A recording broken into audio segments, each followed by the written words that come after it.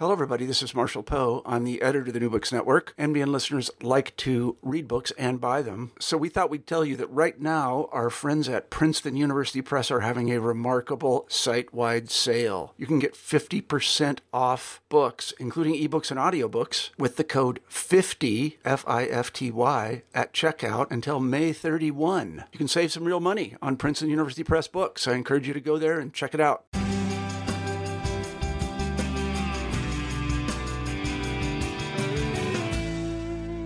Welcome to another episode of New Books in Sociology, a channel on the New Books Network. My name is Michael O. Johnston, and I am a host on the channel. Today I have Dr. Michelle Wakin on the show. Dr. Wakin is professor of sociology and faculty director of the Center for Urban Poverty at Bridgewater State University.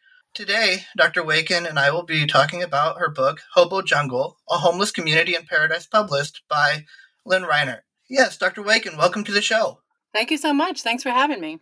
Could you tell me a little bit about how you came to write Hobo Jungle, A Homeless Community in Paradise? Sure. Well, I am from Connecticut, and that's kind of important in the context of doing research in Southern California. But I think what interested me originally in homelessness itself, was that I grew up in the 1980s, going in and out of Manhattan, seeing a lot of Times Square. And all of a sudden, we began to see people on the street. Women and children. Homelessness in those days, this was completely new to see that many people, that diversity of people. On our rides in and out of the city, I would imagine as a child, where would I hide if I was homeless?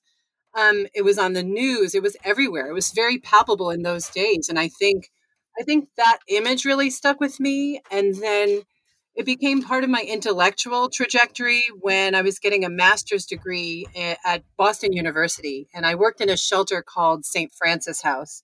I was researching bilingual education, and I was really interested in how people who were not native speakers navigated both homelessness and a second language. And then when I moved out to California, I moved to UC Santa Barbara. It's about an hour and a half north of Los Angeles. And there I got really serious about ethnographic fieldwork, qualitative methodology, and again, the visible image of poor people in paradise this time, instead of Times Square, was something that really, really struck me. So when I moved in, I began volunteering at local shelters, and I heard stories about a place called The Jungle. And it was really the first thing that drew me to study homelessness in California. People described it as a mysterious group of shacks that were protected and allowed to flourish, and they were on the property of a wealthy widow. So I was immediately interested in examining its history, to understand how it developed in the city, along the waterfront. So these things were very fascinating. And so I was initially drawn to the study of the jungle and, how people survive unsheltered in that community.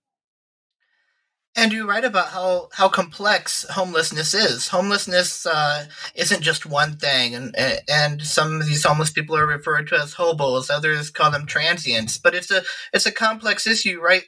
About the role that drug and alcohol addiction plays, mental illness, abuse, criminal behavior, and the lack of education that serves a role in homelessness. Could you talk a little bit more about that, please?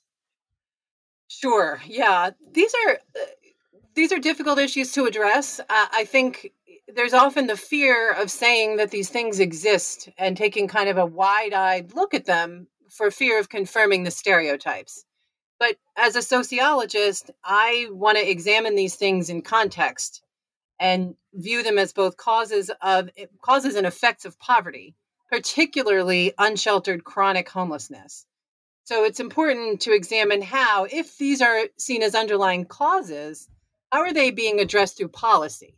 So, research shows us that people experiencing homelessness and mental illness are more likely to end up in prison than they are in community care facilities. And this, as we all know, is not treatment. It exacerbates the problem.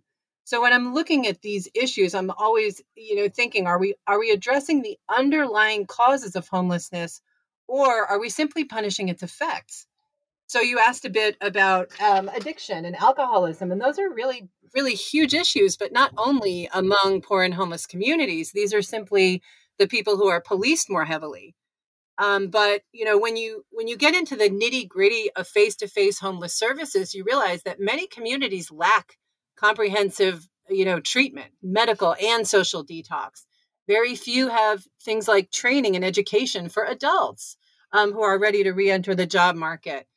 But on the other hand, sobriety and job readiness are prerequisites for housing, shelter, and welfare. So are we really preparing people and offering the skills that they need to get back on their feet? Or are we simply punishing them for not being there already? So those are some of the questions that I want to ask when I'm looking at things like mental illness, things like addiction, the violence and trauma that happens in the homeless community, is where is it coming from and what can actually be done about that? Yes, and I really like your approach that C. Wright Mills would call looking at both the history and the biography of the issue, so understanding its structural and individual implications when studying homelessness. Yes, a classic part of the sociological imagination. But Yes. these are things that I think, people I think that these are things that are used to divide homeless people away from sort of us and even divide them, categories of homeless people who are seen as either deserving of assistance or not. And so when we're thinking about solutions and addressing underlying causes, we also have to get away from the sort of good bad binaries. If we, as the Obama administration did, develop a funding stream and a comprehensive approach for addressing veteran homelessness, we will make headway. The problem is, it's like popping a water balloon with a million tiny pins and trying to stop the water from one place and another and another and another, without dealing with, underlying structural causes. We aren't going to solve the problem except in little pockets. And what I see oftentimes, and maybe you saw this with your ethnography as well, but a pendulum that tends to swing back and forth from a punitive model to a medical model, which neither social structures tend to provide a solution to homelessness. Right. Teresa Gowan has a great book called Hobos, Hustlers, and Backsliders on this exact topic and talks about the focus being on individual blame.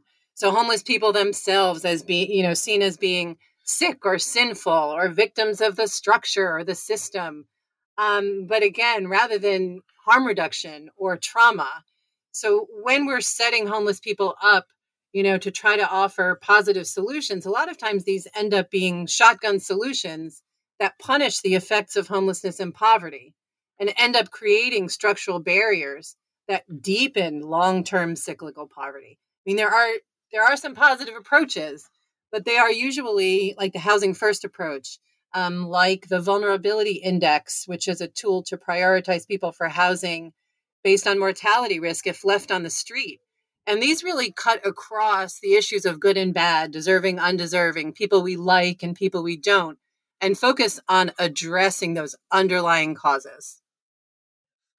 So deserving and undeserving, I think this might be a good platform to look at when we look at the person who is homeless. And again, it's quite complex, but you make mention to women and, racial diversity and men and women as homeless, deserving or undeserving.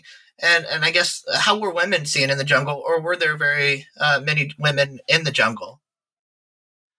There were very, very few women in the jungle, and it was usually temporary, or they were girlfriends or romantically involved with some of the men in the jungle. Very, very few women were there, and simply because they would get hurt. And this is unequivocally the case. Any woman living in the jungle was usually the partner of one of the men who camped there regularly. They usually camped in groups. This was obviously not a guarantee of safety, but there were a few cases where men were rounded up and arrested. And where a woman would have been left by herself. Apparently she didn't have a record, or they weren't searching for her. And in those cases, women would never stay in the jungle by themselves. They would absolutely leave. The only cases that I've heard of women camping by themselves or in twos, they were harassed, pretty much unequivocally. And that's true for women living in their vehicles as well. But overall, women experiencing homelessness were much more likely to live in vehicles or shelters, to double up, or to trade favors, whether they're sexual, romantic, caretaking types of favors, for semi-safe housing. And that was really, really common for women. And then, of course, sober women and women with children were more likely to be in one of the transitional programs or family shelters that offered more of a continuum of care approach. Women who were seriously mentally ill or had addiction issues would not fit into those programs or not be able to stay there in the long term. But there were a few more options for women, but none of these is luxurious. All of these are because they would be physically at risk on the street. And was the jungle very racially diverse? Yeah, racially diverse, sure, but very separate. The men's clusters or the camps that they lived in the jungle were very race-based. I talk a bit in the book about the camp where Russ and his group live, and this is an all-white camp. And their camp from where men from Central and South America live is a very separate camp. Some men camp in twos, but these also tend to be race-based. And I talk a bit about this in the book, but this kind of racial segregation, antagonism, it very much mirrors the structure and culture of prison. And many of the men learn to keep these divisions on the outside. And this is in part for their protection. Men will protect other men in their group. And it's very race-based kind of warfare. But we see this happening when in the book I describe Russell attacking a man outside of the shelter. And this man camps with the group everyone refers to as the Paisas or homeboys, a loose translation. And when they hear about what Russell did to him, it's a matter of time before they get revenge. And so there is this sense of race-based kind of protection. But absolutely, white supremacy and white separatism are a very vicious and scary part of life in the jungle. But I would emphasize, as with things like mental illness and addiction, we have to keep thinking about which comes first. Prison or racism, the jungle or prison. All of these things are sort of entwined with one another.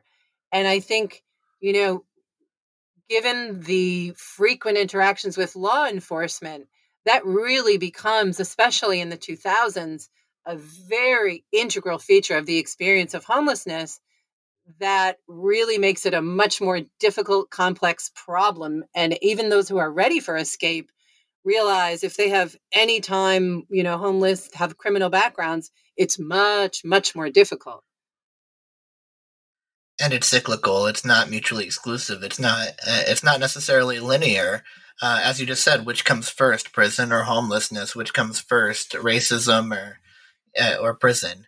So understanding it as a more of a structural cycle, I think, is valuable instead of just seeing these people as outside stigmatized people who need not to be bothered with. Right. I mean, Russ is one of the scariest people I describe in the book. But what's interesting about it, and certainly when I realized the degree of white separatism that they were all endorsing, it was frightening. Really, I had a sort of physical reaction even to it. But what I didn't write about in the book, which is interesting, and it really makes you think about the question of which comes first, is that there were moments when Russ was alone, when he would talk about either individuals or words in Spanish or foods he liked or some appreciation of the people and culture that seemed genuine. And so you see people becoming something different, but they didn't do it because they're bad innately or, just awful people. But this is coming from years and years of being in and out of the system, being thought of as worthless, having all of these structural barriers that you're facing. And it's not a way of excusing it, but it does view it in context and looks really critically at where it's coming from, because we don't want to keep perpetuating this. And as we see with the current pandemic, congregate living, street living is unsafe and unsanitary for everyone. And so the sooner we can think about broad-based societal solutions, we'll be much further along towards solving the problem. And that's the joys of ethnography, of being able to be out in the field and to be able to get the depth of the stories that often is not provided through quantitative means of data collecting. Definitely. So you mentioned this wealthy widow. I believe her name is Lillian Childs. And could you talk a little bit more about how she created what is known as the jungle? Sure. Yeah, she was fascinating. So, as my early ethnography was getting going, I really loved digging into the archives. So, in the book, I talk about three basic time periods: the 1940s, 1950s, the 1980s, and then the 2000s. And so Child was a wealthy widow, and she will sort of head up the first period, which is is during the Great Depression, pre 1940s, 50s. But she was a wealthy widow who came to Santa Barbara much earlier in 1906. She married a man named John Beale. They came and settled in Santa Barbara. Um, he died in 1914, and she remarried and became Lillian Child as we know her in 1921. So this was right in the Roaring 20s. She glamorized Santa Barbara society pages. She and her husband, they had very lavish, luxurious parties. The house that they owned was on a beautiful hill. It was the crown jewel of Santa Barbara's waterfront area, which is still really preserved and very pristine. So they were very well known, led to the sense of opulence that Santa Barbara was developing. And then she was widowed again in 1936, and this was during the Great Depression. And at that point, she assumed the role of proprietor of the mansion, which was called Vegamar, Star of the Sea, and then the estate itself, which was about 16 acres of land overall. And it still is prime waterfront property. Today it is the city zoo, and it still has the bird refuge, the mountains, the ocean. All of these things are visible right from its pathways. But the story about Lillian Child in the jungle begins in the 1930s. And as they tell it, she was walking along her property one evening and saw the police telling in those days they called them Knights of the Road, telling some Knights of the Road to move along. And she stopped the officers and said, "This is my property. They're welcome to be here. And as long as they behave themselves," and she set up rules for them, they could invite their friends. And so they built shacks and settled on the property. And at its height, there were 60 shacks in the jungle. And there, as you'll see if in the book, there are a lot of photographs of these. It was well preserved. But the most important piece of her role in the jungle is that it was her land. It was private property. And the fact that she cared for and protected the men was very significant. Some people just tolerated them, but for others, they became a really beloved part of the community, sort of a symbol of freedom. In those days, people seemed to appreciate the fact that the men wanted to provide for themselves. They didn't want to rely on anyone else. They wanted to be self-sufficient. And so there was some measure of kind of acceptance of that. But she died in 1951, and she ended up deeding the land to the city for a public park, and eventually the city zoo. But she never provided financially. There was nothing explicit to provide for the men in her will. But still, because of her prominence, because of how well known they were, and some people cared for them, the city did attempt to provide a recreation building for the men. They even moved cottages onto the land. In the 1960s, there were only 3 people who remained, and they tried to do that. But I guess it was her death and also the changing economic climate that we see post-World War II in the 40s and 50s, the embrace of domesticity. So it was the changing economic climate also. There was low-skilled labor was more available. The men in the 40s and 50s could access Social Security benefits. So all of these things helped the jungle to kind of fade out of existence. But that was her role. She was the protector. What's interesting when we look at, compare that with the later years of the jungle, in the 1980s, the jungle resurfaces, and it's not in the zoo property anymore, which by this point is developed, but it's still along the waterfront area, still in the same basic place. And the 1980s is the one period the book looks at that was both a time of local controversy in Santa Barbara, and then also a time of national, the homelessness became a national social problem. So this is kind of a good fit. And the 1980s were really one of the most exciting, interesting times. And the jungle is the subject of a lot of research, a lot of attention in the area. Santa Barbara was home to a lot of advocates. Mitch Snyder visited and protested in Santa Barbara.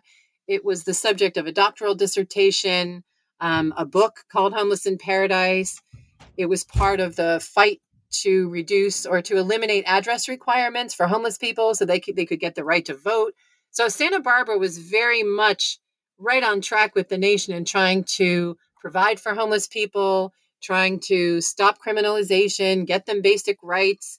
So this was an interesting time, but the jungle kind of migrated and was never on private property again after Lillian Child. And then just to connect it to the 2000s, what was happening with homelessness in the 2000s is harder to say in a lot of ways. Demographic estimates don't really take off until about 2005, and there isn't a national outcry at this time. But in Santa Barbara, the new millennium is a very important time because the city's first emergency shelter is being built. And you really don't have a critical mass, a larger jungle area in the new millennium without it being swiftly crushed much more quickly than would happen in the 1980s. And this is also a feature of not being on private land.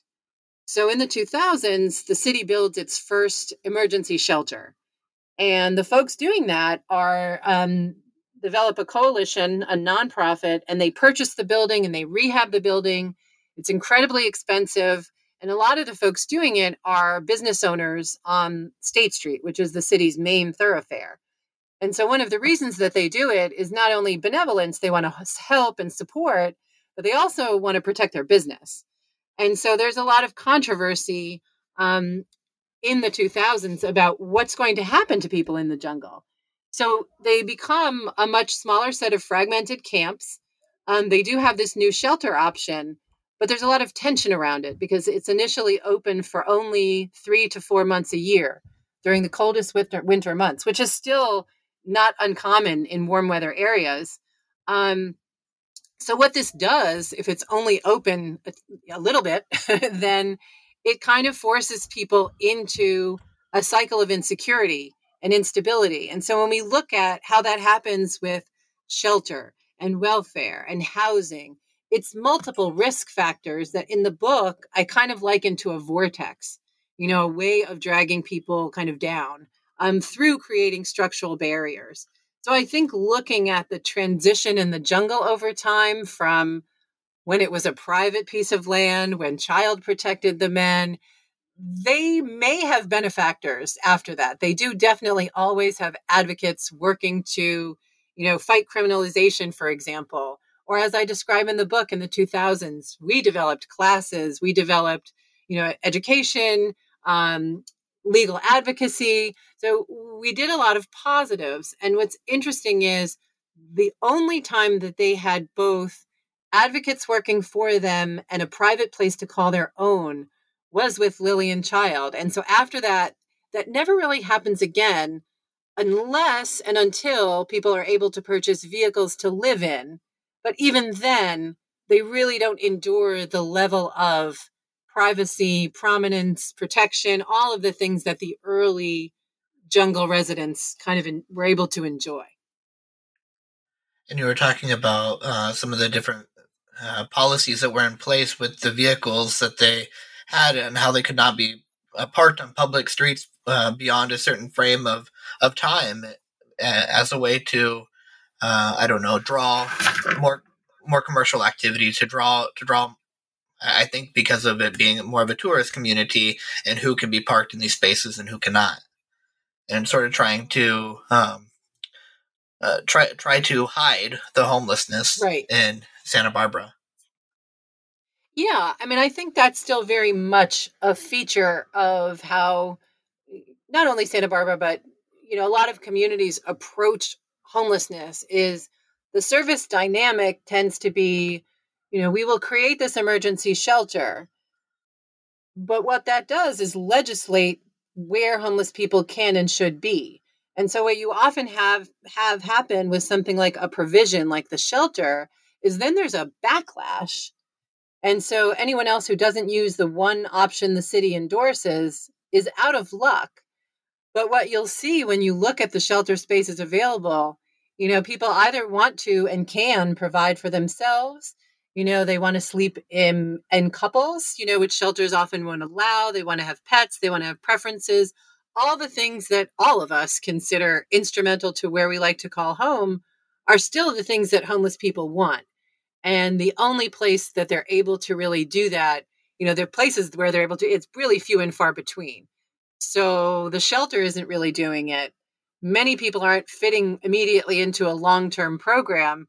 And so if stuck on the street, at least a vehicle provides a safer option, a locked door, but they still face a lot of persecution. I mean, if you have a vehicle, you're able to move constantly, you're in a little better shape, but there really isn't much of a legal place or a provision or anywhere that they can go that will serve the majority of the population. So again, you have this sort of split between good ones and bad ones. And, it's almost like suggesting you have to have the full purchase price for a house before you even think about it. I mean, it's sort of the same thing. You have to have achieved sobriety and almost be ready to be employed in order to get help. And that makes it really difficult. Which then leads, I think, oftentimes to the homeless population, the camps, turning inward as a solution to some of the problems that they have, creating a bureaucracy, a hierarchy within the homeless population. Could you talk a little bit about what you found with this bureaucracy within the camps? Sure. I mean, and it does change over time, but there always is a hierarchy. In the old days, so the 40s and 50s, I talk about Edward Anderson, who was the mayor of the jungle, and he was elected. He held this role among others. He was one of several mayors over time, and he was mayor in 1951. But in those days, the role was really designed to be an ambassador to the rest of the city, and with Lillian Child. It was clear that she was not afraid to speak for herself and that she was the ultimate authority of the jungle. But it seemed as if, she didn't want to become involved in the day-to-day. It didn't need to be an everyday thing. If there was a problem, if the police needed to be called, if there was a fire, then the mayor in those days, as an elected official, would be the one to handle it. In the 1980s, there was grassroots activism. And the leaders of that were from the jungle. They were younger than Anderson. They were more prone to action, both in terms of physical violence and protest. And they were not really ambassadors. When I talk about the jungle leaders in the 1980s, this is really where I start to examine in more detail the distinction between good ones and bad ones. Because you have a definite split that begins in the 1980s and deepens to the present of people who are the longer term, what we think of as chronic homeless people, enduring this, for years and years at a time. And some of them were there when I did my research in the 2000s. So this is quite a span. But what you have then among jungle leaders is this sort of separation. So the ones who ruled the jungle and didn't leave it very much, ruled by physical prowess, as they do in the 2000s. But there was a smaller faction in the 80s of people who were really fighting for increased rights and were part of the social protest movement, some of whom I'm still in touch with to this day. But they were really the ones that were seen as more acceptable spokespeople for homelessness. During the millennium, I was part of the coalition board, the group of people that built the shelter. And there was one person experiencing homelessness on that board, only one. And there only ever would be, this kind of token representation. So what I see over time is, yes, there's bureaucracy, physical prowess reigns supreme, certainly in the jungle of today, but people do become much more separated from the mainstream. And this is really problematic. As I talk about in a few different examples of people who in the housed community are on coalition boards really wanting to hear homeless voices. But if they're directly from the jungle, they're so not used to being in these settings, to turn taking, to the way that conversation happens, the way that meetings are run, the way that you contribute, that they often end up both embarrassing themselves and confirming the stereotypes. And so this was one thing that over time I found that people really become sort of dangerously removed from the mainstream. I think that's maybe where you talk about Pres Ed and Ricky being quite different than the book Man and Anderson in the way in which they ruled the jungle or served as advocates for the jungle. Yeah, I mean, by the time I get to Ricky and Edwin, they serve in some ways, and this is both their personalities, but it's the location of their camp, is that they see everything. And they have to be very careful about what they share. So I suppose it is still true that they are able to be watchdogs in a sense. I wouldn't say it's an ambassador role because I don't think anyone in the city would listen to them. However, if there's ever danger in the jungle, it still is the case that the older, this is true for Ricky and Edwin, the older men, the ones at the top of the camp, the ones who've been there in the long term, the ones who are well located, physically in the jungle, are often the ones to, if it needs to happen, to call the police, to call an ambulance. So there is still sort of a watchdog kind of role, but it's much more internal.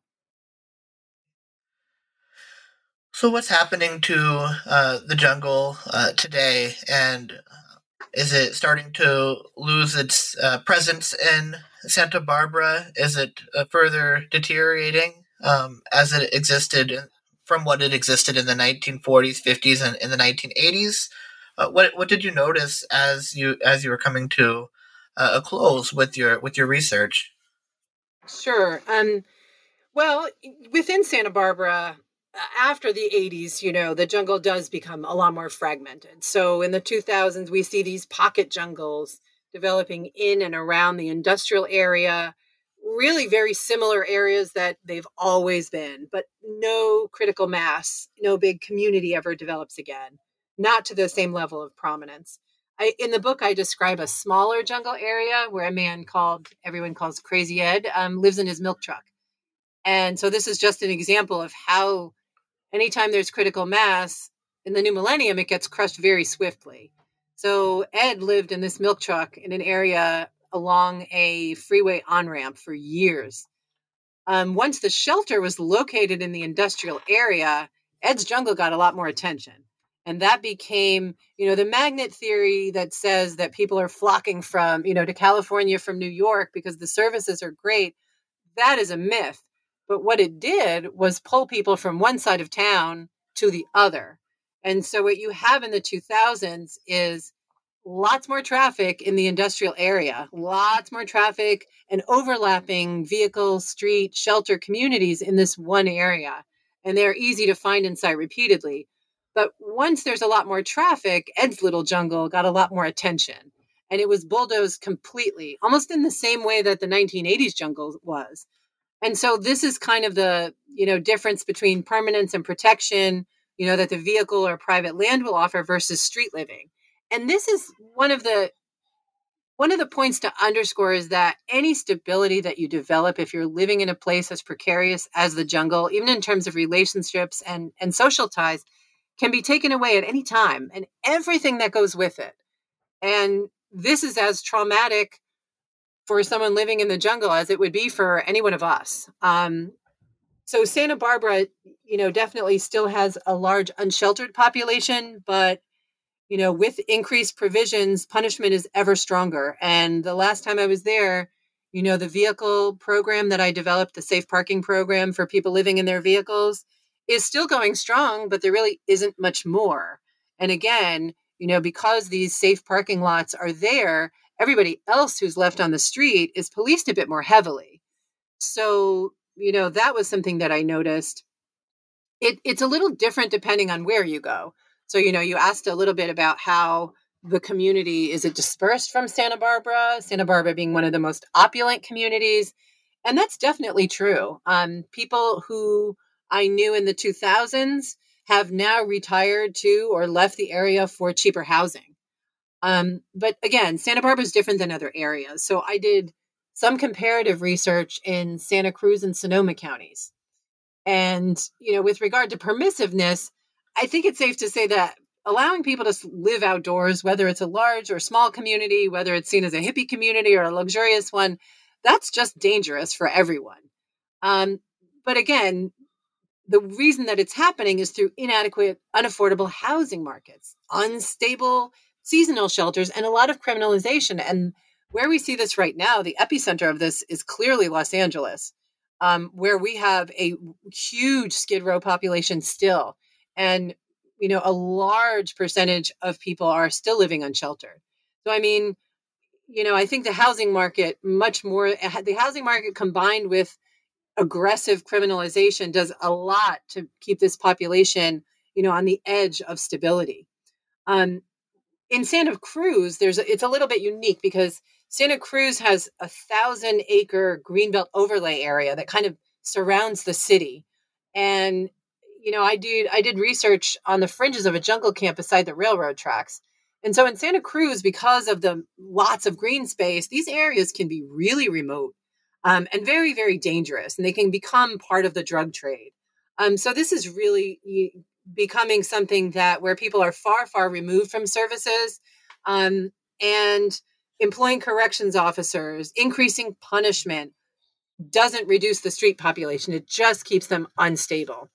But quickly, because I don't want to be all negative, one of the things that they did in Sonoma County, in Santa Rosa, that was really innovative regarding unsheltered homeless people was that they coordinated the annual point-in-time count. And instead of trying to find people where they hide, which is really, really difficult to do, they invited people to come out and receive services and be counted. And that was really, really innovative. They got better information and a much more accurate sense of how many people were out there. In California today, as of 2019, 72% of the state's homeless population is unsheltered. That is a staggering number. And that's only the point in time count, which really is only a snapshot count once a year. If we look at sporadic, we know that people drift in and out of homelessness over the course of a year, for example. So, I think the numbers are even larger than what we have in the point in time count. But I absolutely think it's unfortunately continuing to be an ongoing problem. Santa Barbara has had some success with innovative programs to serve special populations. So for people who are severely mentally ill, there are programs for veterans that are really successful. But again, they are for special populations. But when you look at the overall numbers, I think Santa Barbara, has become a much more, I should say, punitive place. And so there are still people there, but unless they're in one of the designated locations, it's very, very dangerous for those who are left out on the street. And I think something that's important to recognize here is the need for multiple approaches to be taken, but seeing the whole person first and foremost. One of the things that you make note of in your writing is that it's quite difficult to first create a relationship so that you can be trusted by the people who are living in the jungle and to get information from them. Right. I mean, that is one of the things that I have to say was the most striking is the radical separation between us and them that happens even among advocates, who are really just usually devoting their time unpaid to try to find something to do to assist people. But a lot of times it ends up being really artificial. So there are great intentions, but you often have housed people trying to impose their version of what they think those people might need. And that never works. It would be like saying, between you and I'm going to provide your meals, but I'm going to provide you with what I think you should eat. Nobody would be happy with that. The old adage that beggars can't be choosers, that's not human beings, everyone still wants their choice. I mean, look at the situation that we're in when we can't all go to the market or go to stores and get what we want. And we are experiencing on a much smaller scale, surprisingly, what homeless people experience when they're removed from things all of us find comforting. So one of the more esoteric points that I bring up in the beginning of the book is this idea of a common experience, and that this is the way that we sort of understand homelessness, we look at how their use of space becomes more constrained over time. You look at, what it's like to submit to the routines of shelter, to have to submit to bus schedules, public transportation, all of those things that make mobility a cycle and not really going anywhere. You're just trying to get from place to place to place. And I think for maybe just a temporary scale, I think we're all experiencing that now and realizing, and this is for people who have homes and credit cards, that it is traumatic. And it's certainly much more traumatic when, as homeless people often do, they're very stigmatized. They're questioning their own self-worth because they're very well aware of how other people, view them and treat them. And many people end up just surviving. But in some really exciting, places, times, there is also resistance to the idea that this is it, that this is all we can do for people, or that's all that they are, or that's all that they should have access to.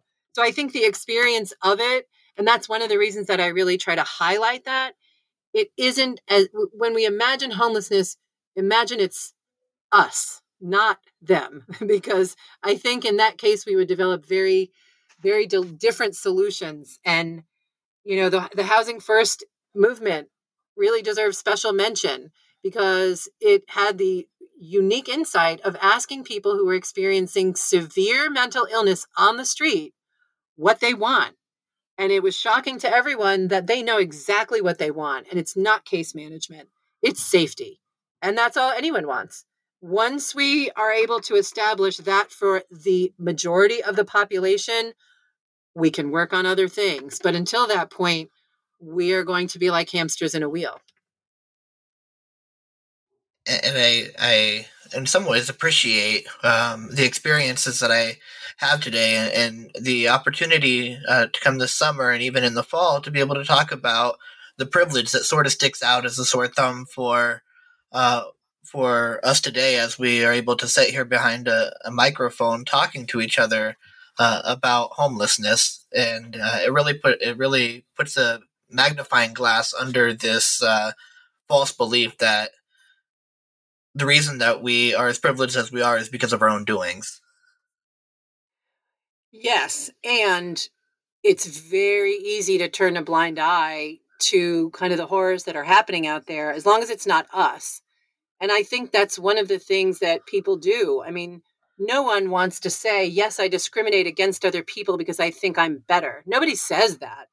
But it's an implicit part of policies that say it's okay for adults to sleep in rooms of 150 other adults because that's the only thing available. And if they don't take that and they're still on the street, we're going to arrest them. Looking at it that way, and imagining that it could be us, it could be our mothers, it could be our children, is a way of humanizing it and a way of making it a bit more real for everyone. Right now, I run a program for students experiencing homelessness who've succeeded academically and, watching the trauma that they go through. I think what we have to understand is anytime there's any kind of upheaval in society, it hits the most vulnerable the hardest because they're the closest to the edge. And so it is we're in a very privileged position, but I think as a nation, hopefully one of the good outcomes of this is that we'll really think seriously about our ability and desire to provide for everyone, at least a basic standard of living, even if that means, the rest of us have to tighten our belts. And that's what I enjoy most about sociology is to be able to uncover and unravel the subtleties that often exist around us, but goes unrecognized by the common eye. Mm-hmm. Yeah, I mean, I think it's very easy. It's to imagine what life is like for someone else. But until you're experiencing it yourself, I'll give you just a quick example. We did a few surveys. So hunger and homelessness among college students is also, a really big thing. And in addition to the book, I've done a lot of work on our own campus. And so we've done surveys. We are presenting this. And, someone suggested in the audience that maybe a way to address hunger is by, we have lots of events on campus and there's all kinds of fancy catering and then the food sits there. And so someone suggested that maybe what we should do is have an app so that students would know when leftovers were there. And it sounds like a nice idea. But then I asked the question, can you imagine sending your own child to college and saying, I can support you, but I don't have money for you to eat, but there's an app so you can get leftovers. And when you say it like that, it's like, oh my gosh, no one would ever tell their child that. That's horrible. But it's horrible for any child, not just yours or mine or the good ones. I really try to emphasize that in the book. There's a line that my publisher found controversial in the acknowledgement section. And it's the idea of working to assist people in poverty, people who are struggling, whether you like them or not. And so I feel like as a society, what we keep waiting for them to do is be part of a sympathetic population. Veterans, children, the blind, the aged, these are all groups that we provide for as a society in much deeper ways, but not everyone. And I think we have to rid ourselves of that mentality if we're ever going to make a long-standing, serious dent in the problem. I mean, that, again, is one of the things in the 1980s that was sort of this natural convergence. It was an issue in Santa Barbara. It was an issue for the nation. But in the millennium, you feel sort of compassion fatigue, and it's just there. How can we make it go away and get back to business? But it isn't going away. And in places like California, the unsheltered population is really becoming out of control. I shouldn't say it's only in California. It really is nationwide. There's a recent report by the National Law Center on Homelessness and Poverty that discusses how pervasive encampments have become, because people are turning to this as a way when there's inadequate housing, they can't afford it, or they have issues that would prevent them from getting housing and simply want more control over their living environment. So it really is something that I think will continue to mushroom unless we make a concerted effort to address root causes and not just punish people. And not just to wait for somebody to become part of a social group that pulls upon the heartstrings of the general population. Right, exactly, yeah. So we've come to a close. Unfortunately, we are out of time, but we have enough time for one final question. What are you working on now? Sure. Right now, I'm working on a new book for ABC Clio. It's part of their Contemporary World Issues series, and it is a reference handbook on American homelessness. So I'm really excited about it. It's similar in some ways to Hobo Jungle in that I'm able to go into a lot more of the history. So in this book, I choose 3 crisis points. I choose the Great Depression. I choose the 1980s. And the Great Recession from about 07 to 09 as times when the nation is really kind of rocked to its core by homelessness and in different time period. Obviously, it's different for different time periods, but I love being able to get into the history a bit more. The audience for this will be high school seniors, possibly AP honors seniors, or early college. So it's a new direction for me. I'm very excited about it. I'm excited also. Please do let me know once it's published so that I can further promote it using New Books in Sociology, but then also sharing it with my community here in Iowa. Wonderful. I'd love to. Thank you so much. All right. Thank you for your time today, Dr. Wakin. And again, this is New Books in Sociology, a channel on New Books Network. Have a great day. You too. Thank you so much.